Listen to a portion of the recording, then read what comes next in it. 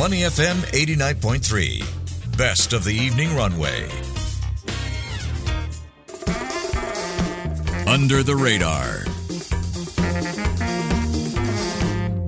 You're listening to Money FM 89.3, and it's now time for Under the Radar with me, Chua Tian Tian.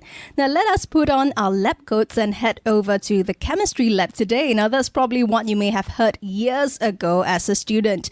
Now, why am I bringing this up? Well, I'm bringing this up because our guest for today is New York Stock Exchange-listed Waters Corporation, or a global leader that makes analytical instruments and software used in scientific laboratories.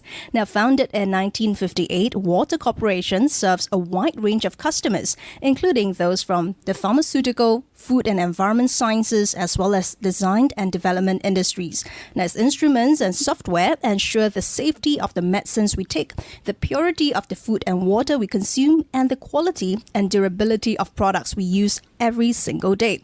Now, Waters Corporation has over 8,200 employees worldwide and operations in over 35 countries. But what is its scale within Singapore? How does it assess its growth in the coming years? Well, for more, let's speak to David Curtin, Vice President Asia Pacific of Waters Corporation. David, welcome on board. Thank you very much for having me today. Great to have you. And David, we've briefly talked about Waters Corporation as a producer and supplier of instruments and software used in labs, but we want to hear from you. What are the products and services you provide, and how would you define your value proposition and business model? Great. So we're one of the largest scientific instrumentation companies in the world. We have approximately 40,000 sites around the world, or labs, where our instruments can be found. Primarily, we sell software and also liquid chromatography and mass spectrometry systems for analyzing samples.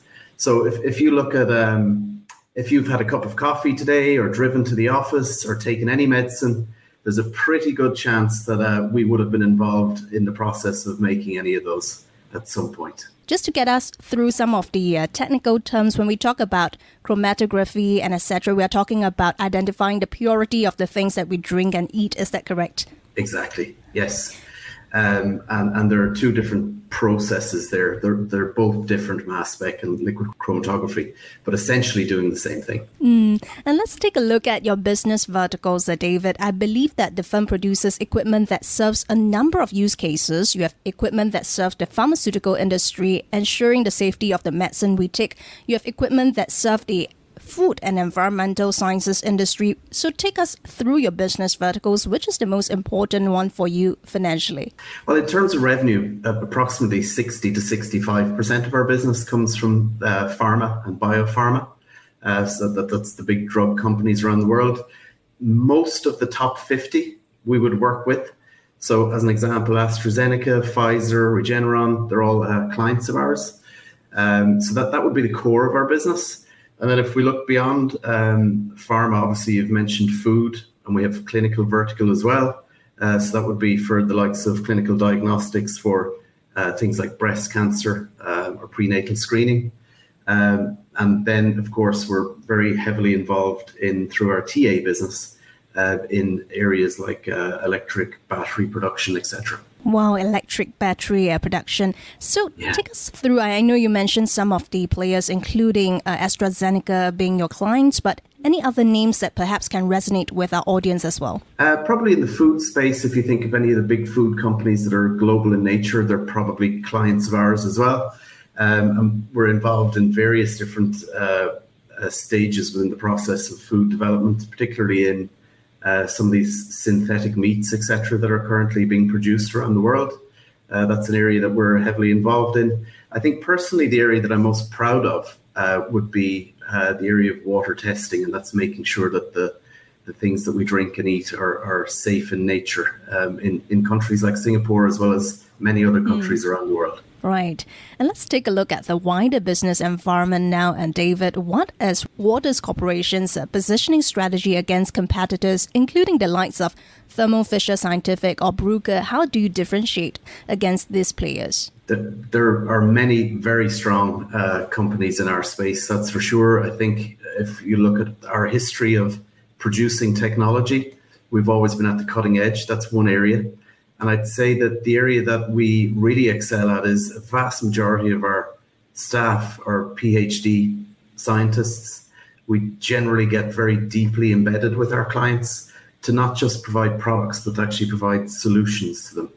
So we work very much hand in hand with them. Speaking of which, Waters Corporation has over 8,200 employees worldwide, operations in 35 countries, manufacturing facilities in 14. So take us through your global footprint. What is the role of APAC and Singapore in particular? How does APAC fit into your growth strategy? Waters is very unusual in the sense that a large proportion, over 40% of our business, comes from the Asia region.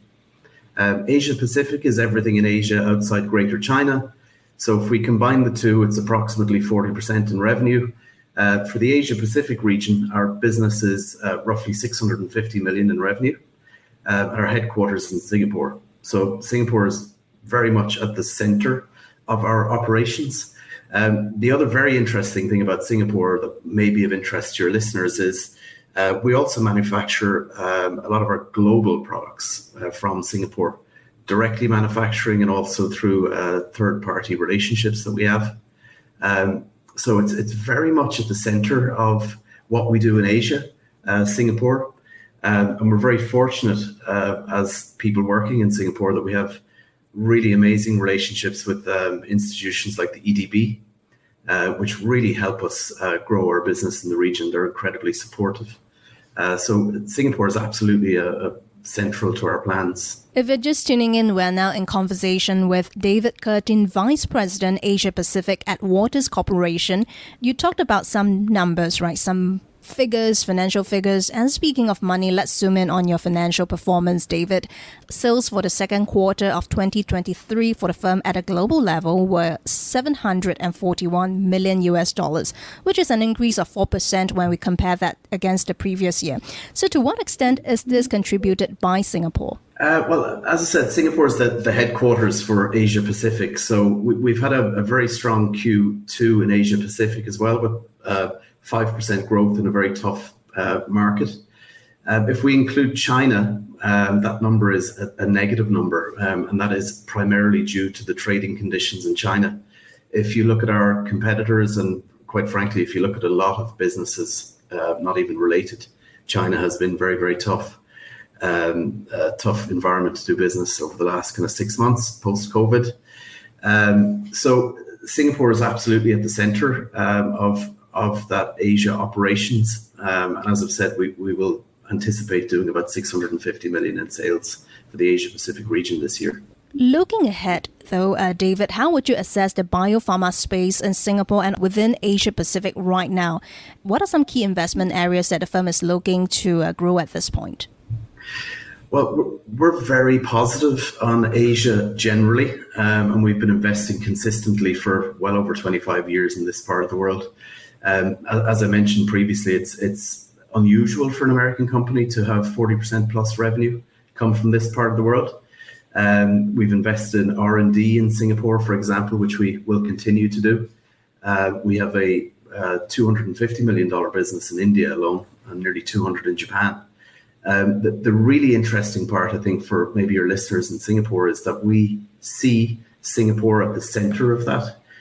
So some of the R&D work we're doing, for example, or some of the partnerships we're engaging in are designed to attract customers in the Asia region, but not necessarily in Singapore or Southeast Asia, to work with us on projects that they have in their home countries. But again, leveraging the expertise we have here in Singapore. Would you be able to provide some examples of those partnerships that you're looking at with clients abroad, but using Singapore as perhaps an R&D hub or as your headquarters for administrative activities? Sure.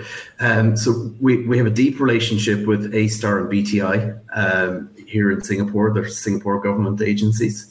And as a specific example of one relationship we've developed through that network, is with a company called BioInfra in Korea.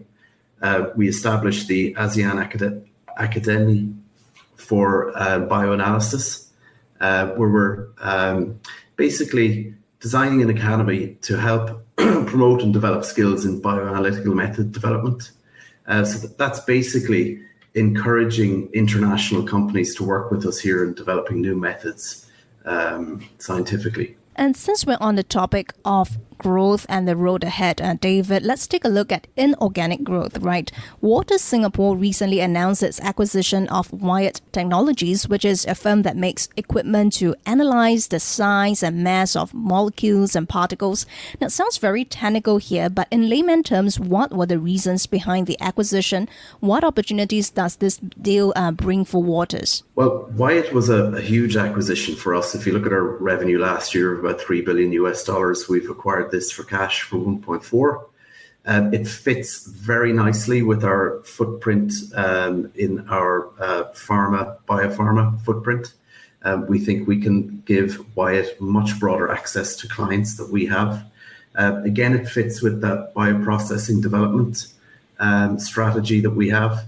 So we think overall it fits very nicely with our broader strategy in that area. Post-acquisition, how would that change your growth trajectory for Singapore, at least with that inorganic growth coming in? Where it's interesting is that the acquisition fits with our strategy to go deeper into bioanalytical characterization of drugs and new modalities, particularly if we look at concepts like cell and gene therapy. We see the overall global market for Wyatt's technology at about $2 billion, and that market segment's growing at about 10%, and Wyatt itself has been growing at a compounded growth rate of about over 20% in the last 3 to 4 years. In Asia particularly, we believe that Wyatt is largely untapped, so we're pretty bullish in the Asia region for Wyatt particularly. And let's take a look at some future plans for Waters Corporation before we let you go.